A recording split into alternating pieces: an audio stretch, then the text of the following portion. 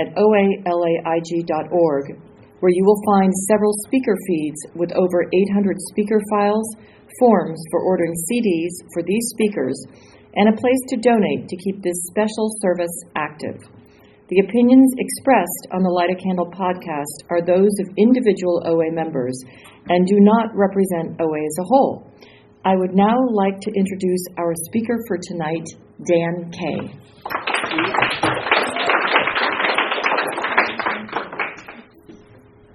I don't think I need this little step.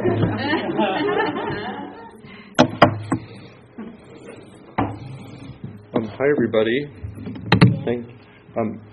What? Did someone just say something? Hi, everybody. My name is Dan. I'm a recovering anorexic.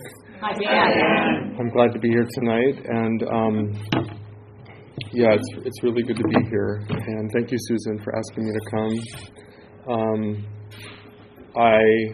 I love in the opening that it says that we share our experience, strength, and hope, and I really love hearing that because I'm not a motivational speaker. I'm not here to enlighten anybody. I feel like what really drew me to OA in the beginning was when I first got here, I just saw people standing up and talking about their truth and being honest. And that was so much more inspirational to me, someone just being honest about their story, than anything I'd ever heard on Oprah Winfrey or anything I'd ever seen at some spiritual New Age lecture. So I really believe in that. So what happened, what it was like. I came to OA in 1990, and also I just want to share this too. I shared at this meeting about a year and 3 months ago or something. So I have this little voice in my head that's saying, "Don't repeat yourself. Don't repeat yourself. You have to say something new." And I just can't do that for you guys. I just have to open my mouth and tell my story. So I came to OA in 1990, and I was 20 years old, and I had a roommate that was a compulsive overeater, and I was obsessed with food, and I was obsessed with only eating non-fat cottage cheese and fat-free pineapple, and so much so that I developed a severe dairy allergy from literally only eating cottage cheese for 3 years, and but I was obsessed with food, and I thought, well, then you go to OA, because I have a friend who's in OA, so that's what you do, you go to OA. So I went to OA, and just so wasn't ready at all. I was raised in an alcoholic home. I was raised in what I now see as incredible emotional and psychological abuse.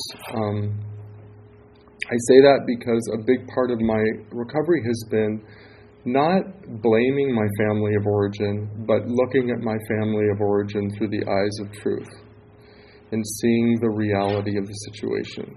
And that has been a big awakening in my recovery.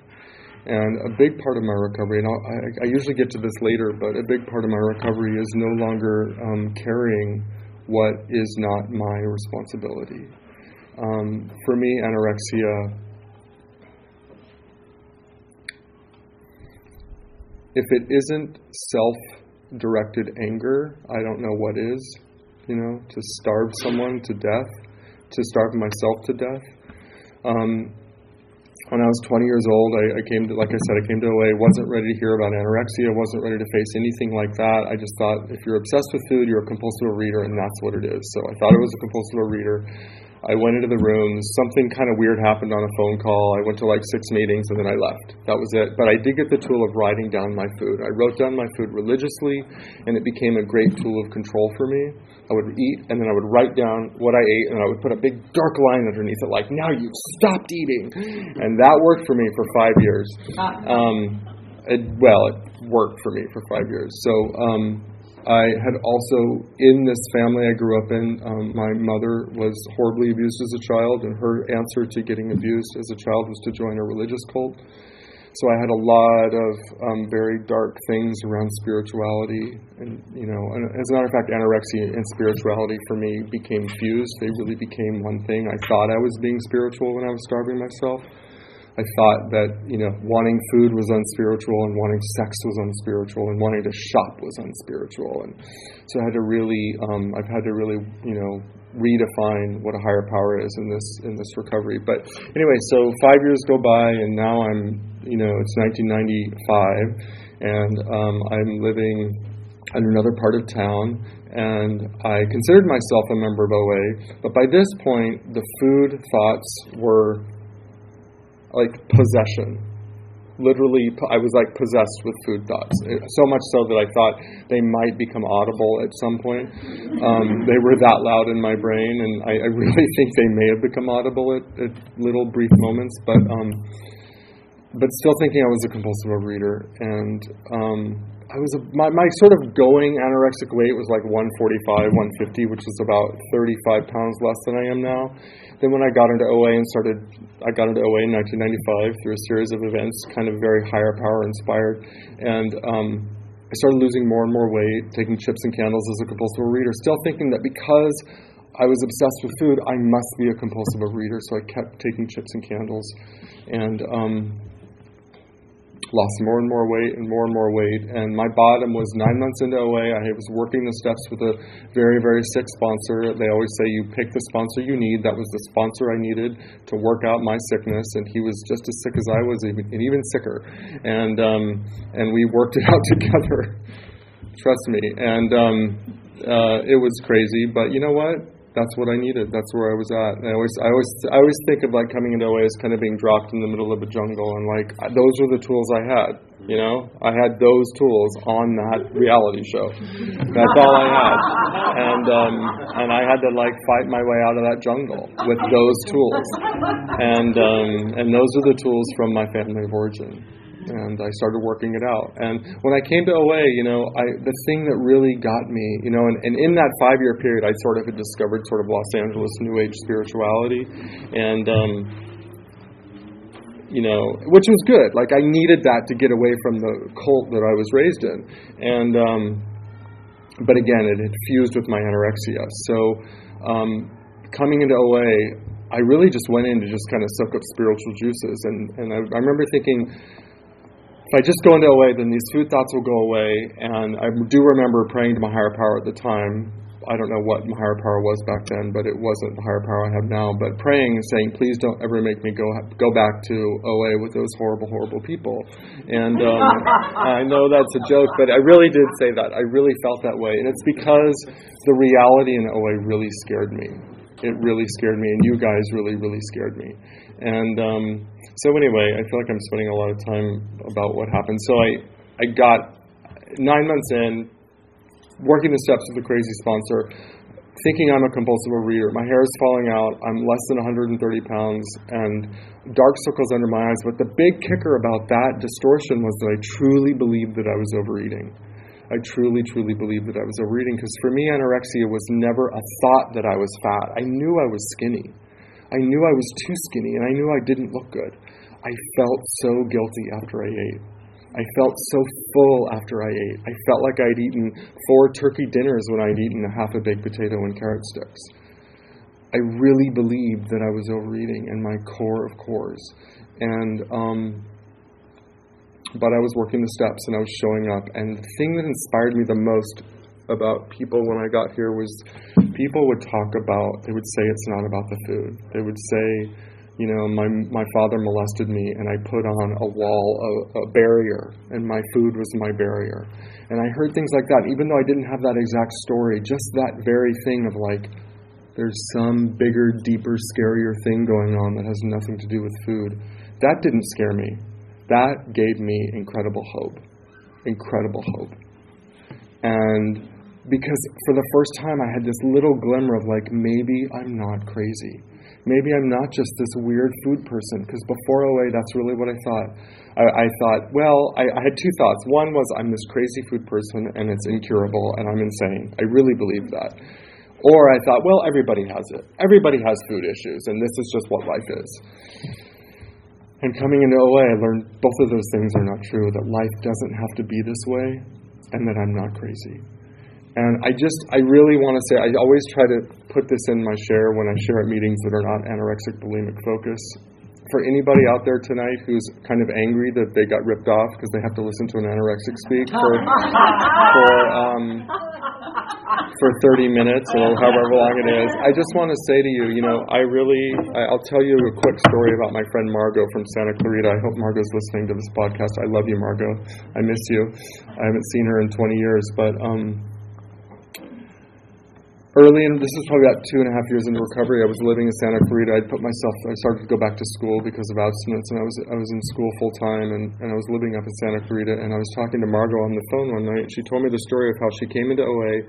She is a compulsive reader, just straight up compulsive reader, and she started. I don't know what led her to this, but she just lost weight very quickly. She just did the gray sheet or did whatever sheet or whatever it was, and literally lost 60 pounds in very short amount of time. And she said, Dan, I didn't have the spiritual muscle to handle that level of exposure.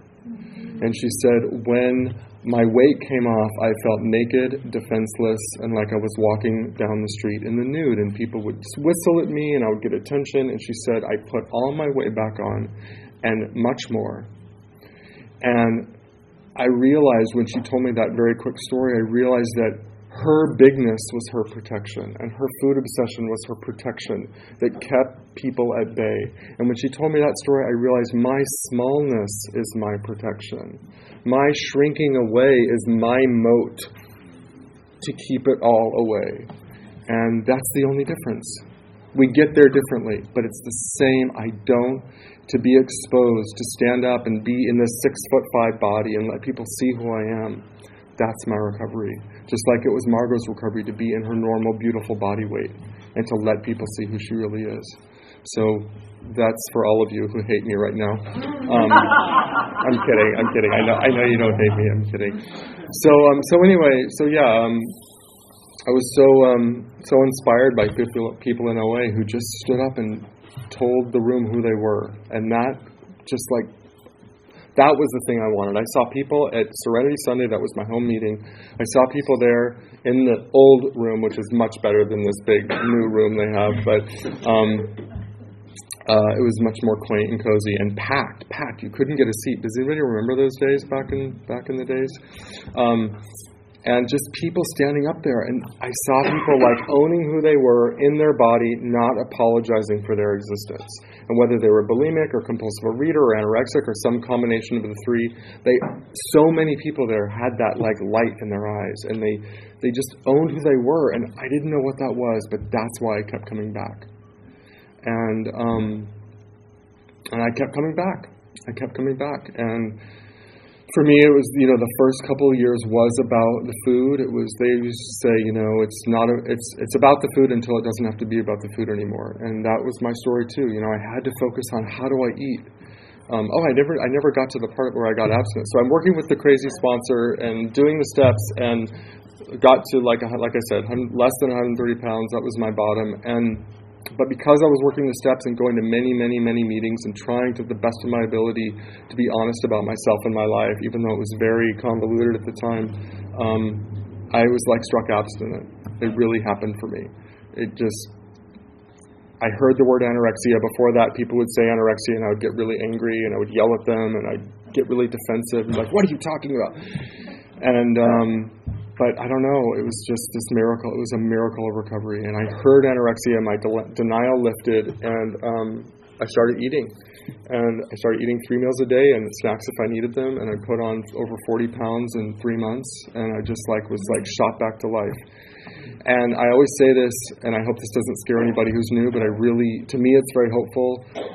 Abstinence is where it started for me. Abstinence was the beginning of the journey. It wasn't like I got here and did all this work and then got abstinent. I got abstinent, and then I saw the work I had to do.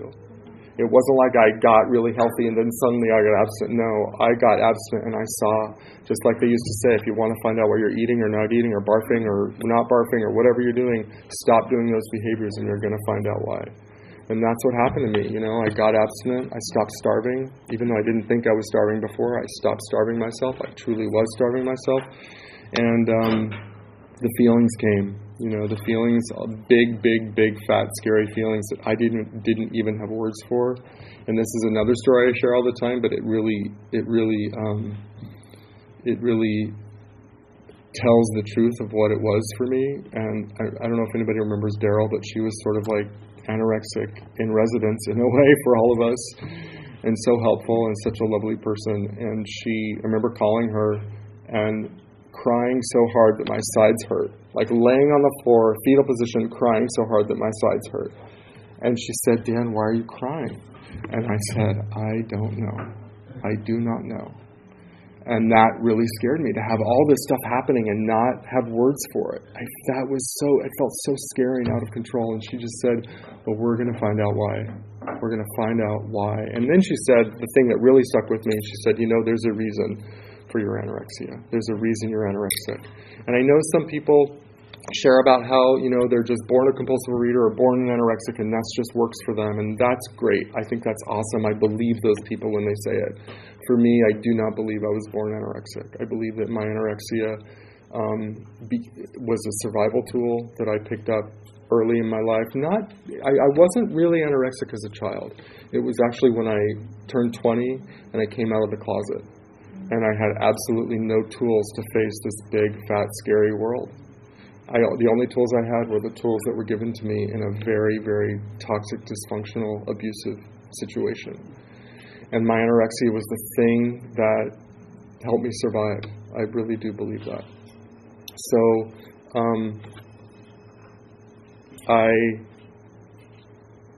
for me, it was just kind of doing that next indicated thing.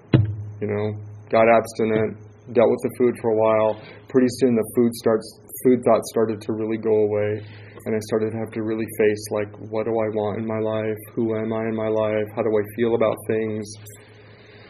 And it was like doing just that next indicated thing. And that's what keep coming back to me means. I celebrated 24 years of abstinence a couple of months ago, and that meant a lot to me. And all that means to me is that's 24 years of keep coming back and doing that next indicated thing. And to me, that's the power of the program, is like, because I'm free from the food obsession for the most part, and I do want to say that to the newcomers, I am pretty much free from food obsession. I exercise moderately. I eat pretty much whatever I want, foods that work for me. I don't eat chocolate cake for breakfast. Not that I can't do that. I won't binge, but it won't feel very good, so why put myself through that? To talk about the food for a minute. But for the most part, I have basic freedom from food. My weight has been the same for 24 years or so, and which is a gift. That abstinence is a real gift, and I'm really grateful for it. But the thing I am most grateful for that, but the thing I'm also most grateful for is the life I have as the result of keep coming back, as the result of doing that next indicated recovery. I call it my, oh my God, I have to do what? Oh my God, I have to do what? In the beginning, it was putting oil-based salad dressing on my salad. About 3-4 months into my abstinence, I had that little sneaking feeling, you probably should put oil-based dressing on your salad. That little tiny voice that says, if you make another mustard vinegar concoction and put it, a fat-free mustard vinegar concoction, and put it on your salad, you're probably practicing your disease. And just listening to that little voice. And it was like, okay, or I could go buy Newman's Own and put the oil on the salad. And that was the, oh my God, I was like, oh my God, are you kidding me, And that little thing was like me saying to my higher power, I'm willing to have a bigger life. I'm willing to have a bigger life. And that is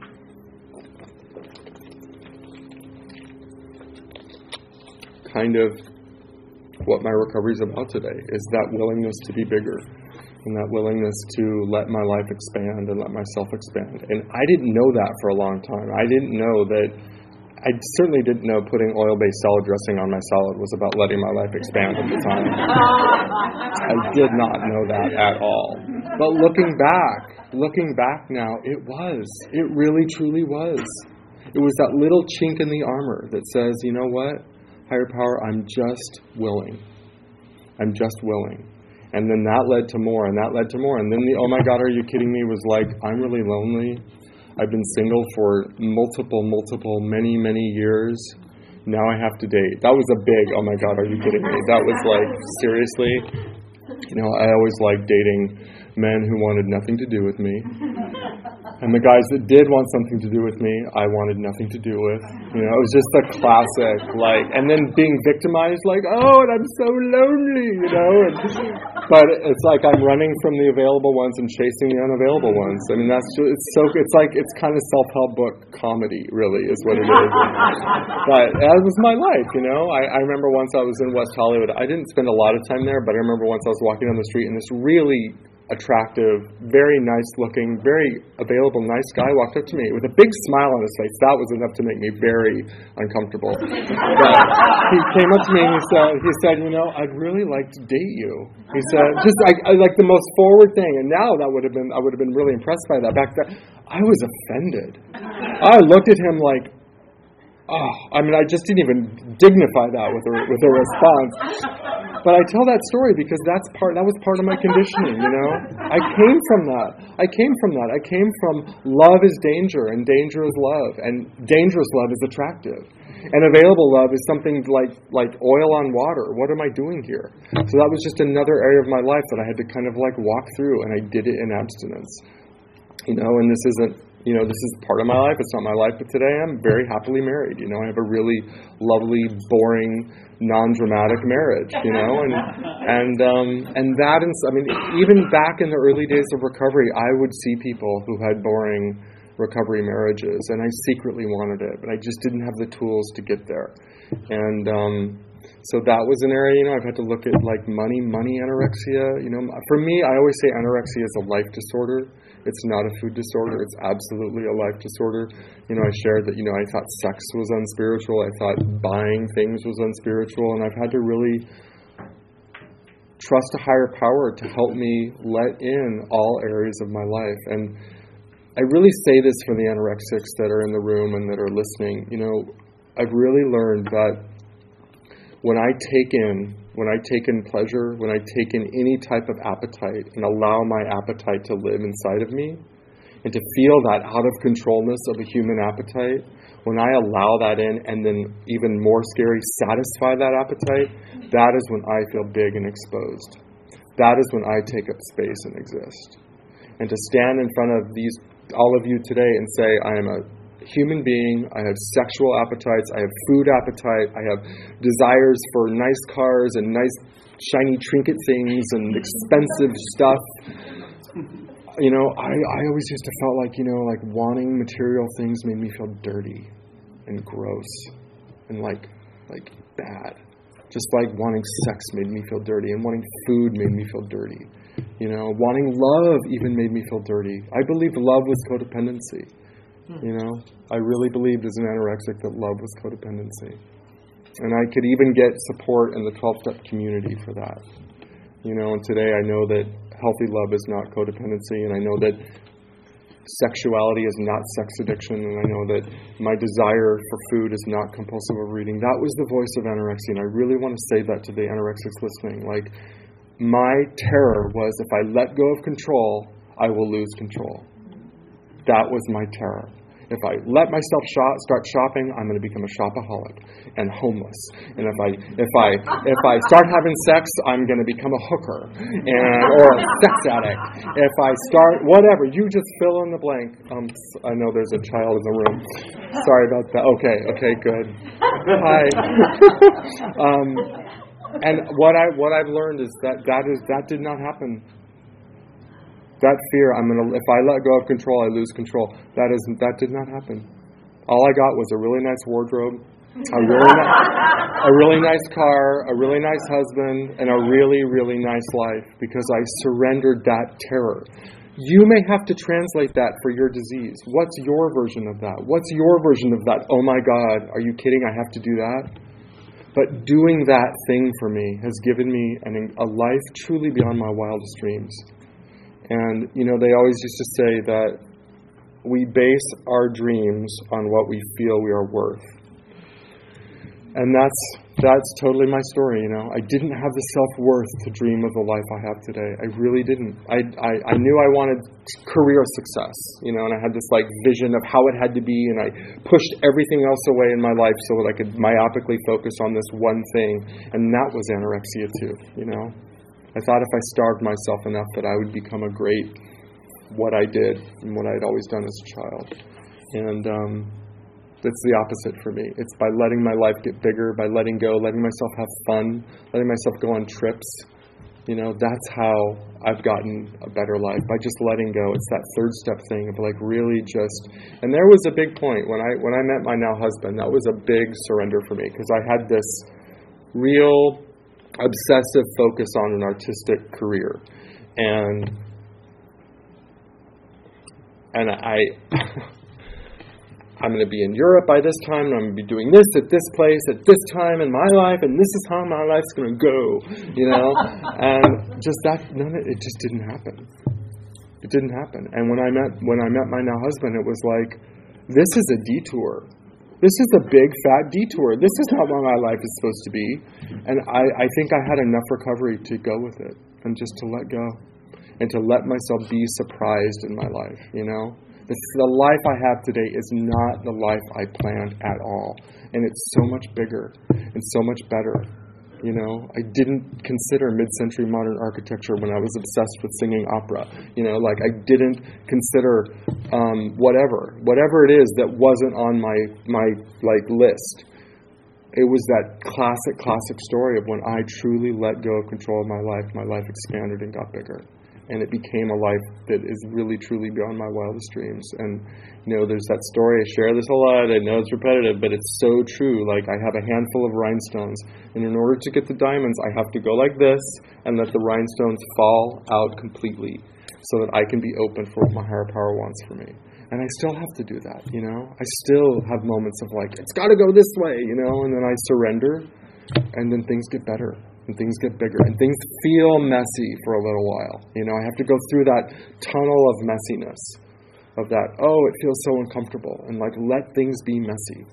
And I just moved to Venice, and I have this beautiful new home in Venice, and it really is beautiful. And it's a construction site, because it was a new construction, but I got there, and there's all this stuff I have to fix. So there's all this stuff we're doing, there's plastic everywhere, and there's dust everywhere, and I had kind of this anorexic moment of this is not a nice house now, and then I had that other thought that was or that other feeling that was no, it's actually still a beautiful, great house, and this is what a big, beautiful life feels like, even though it's messy.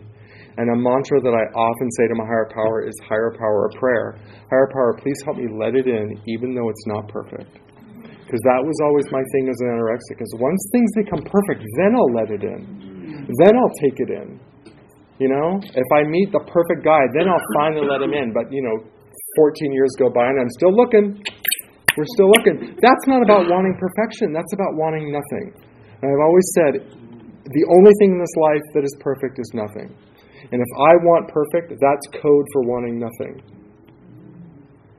Because my anorexia is an addiction to nothingness. The thrill or the pain of nothingness. And I can do a lot of stuff thinking that I'm wanting something when really I'm pushing away. And my recovery is taking in, letting it in. Let the dirtiness in. Someone said something really profound to me once on a program call. She said, if I do the old behavior, it feels very comfortable in the moment, and it leads me to incredible pain. And if I do the new behavior, it feels incredibly uncomfortable in the moment. Shopping when I feel guilty about it, eating salad dressing when I feel guilty about it, having sex when I feel guilty about it. But when I do that new behavior and walk through that discomfort, it leads to incredible joy and freedom. And that's kind of it. That's that contrary action thing. So, how do I do that? I rely on a higher power. I call people if I'm really uncomfortable. I remember the first time I bought flip-flops. Really, truly, the first time I bought flip-flops, I was 33 years old. I'd never bought a pair of flip-flops. I owned a pair of hand-me-down flip-flops that my father had given me when I was 16. And I know you guys came here to hear about OA. This is OA to me. This is OA to me. Living a big, full, rich life is Overeaters Anonymous. It is. Letting myself and my life get bigger and expand is recovery in OA. So I own these red flip-flops. They didn't fit well. I had them since I was 16. They were hand-me-downs from my father. And this was 2002, 2003, and I don't know if you guys remember, but back then the rage was jeans and flip-flops. I don't know why we as a human species had never discovered jeans and flip-flops together, but it was like this was the new thing. And those were the flip-flops I had, and they didn't look good with my jeans, and I had to go buy some new flip-flops. And I remember I went into J. Crew, and I bought 4 pairs of flip-flops, because it was like, hold the beach ball underwater for 30 years, and it's not going to like gracefully float to the top. There's going to be a big splash, you know? So I bought 4 pairs, and to me, I had just binged. I was like, I literally called someone in OA, and I'm like, I'm a shopaholic, and I need to go get help. That's funny to you, but it really felt real to me.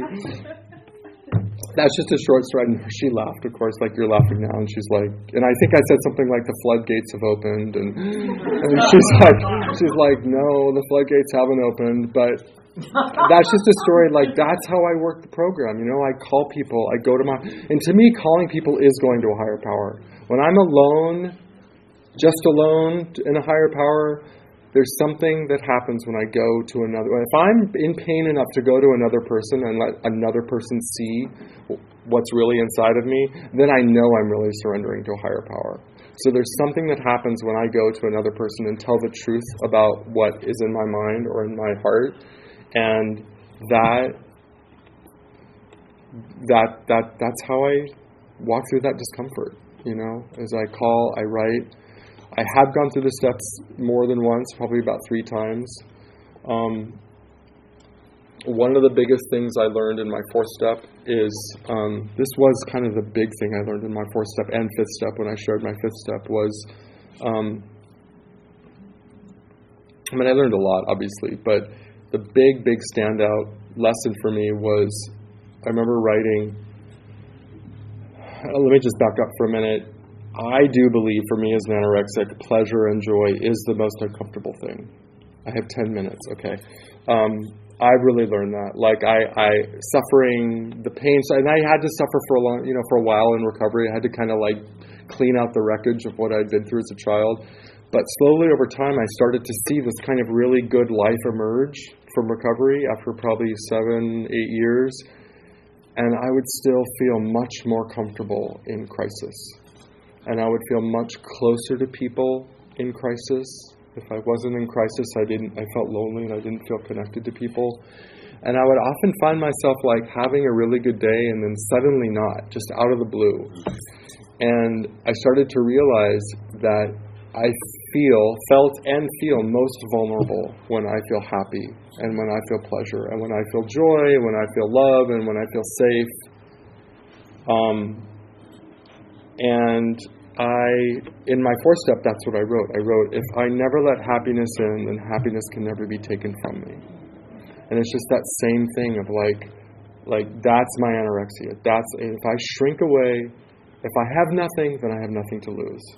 And to risk happiness, to like risk a full, rich life, to have something, to want something. I got a call from another recovering anorexic who's fairly new in the program, about a year or so. We talk a lot. She's a really good friend of mine. And she was talking about how uncomfortable it is for her to feel desire for something. Because if she really, truly desires something, it may or may not come true. It may or may not become hers.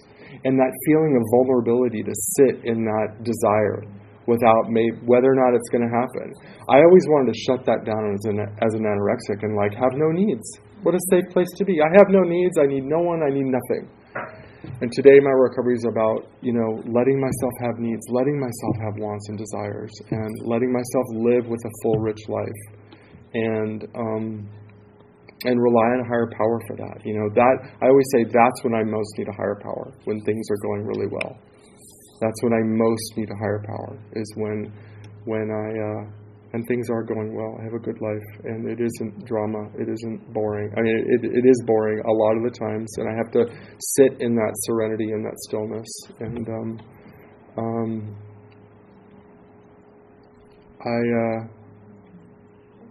I do have a really loving higher power today that I choose to call the universe. I have a higher power that wants me to want things and wants me to take things in and wants me to enjoy this life. And I don't think that suffering is spiritual anymore. And I really have this like life beyond my wildest dreams. And it isn't like rocket to the moon. It's real.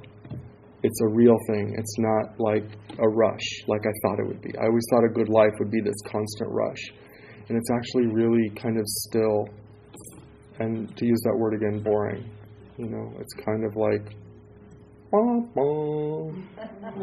because I face myself in that stillness. When I've got a crisis going, I'm running from myself. And when I don't have a crisis, I'm in my body, and I'm kind of in. As good as my life gets, there's still dirt on the ground. You know what I mean? And so I'm really, really grateful to be here, and I'm so grateful that OA happened to me. When I first came here, I really thought I got ripped off. Like I'm in my early 20s, and I'm sitting in these damn meetings, and I don't see that today. I feel like I got really, really lucky. I got so lucky that I found abstinence, and that I have a life of recovery and abstinence. And I do want to say one more thing. I don't really want to end on this, and I do want to have a couple questions. I don't want to end on this, but I do want to say this about my family of origin. I don't blame my family for my anorexia. But I did come to see in my recovery that someone who means a lot to me in my recovery said that anorexia is what happens when you are forced to carry something that is not yours. And today, for me, the hardest thing for me was to not take responsibility for things that were not mine.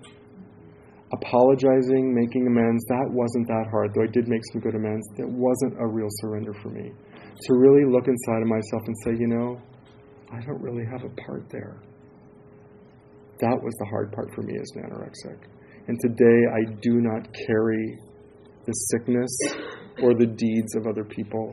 I let the people who enacted abuse in my life, I let it be theirs. I don't carry the burden of that today. And I have to say that's been a big, big part of my recovery. So I really am free to be myself today, and I'm really free to share who I really am with other people, and to be this big guy, and I get to take up space and exist, and that really is a huge statement of recovery. So thank you for letting me share. And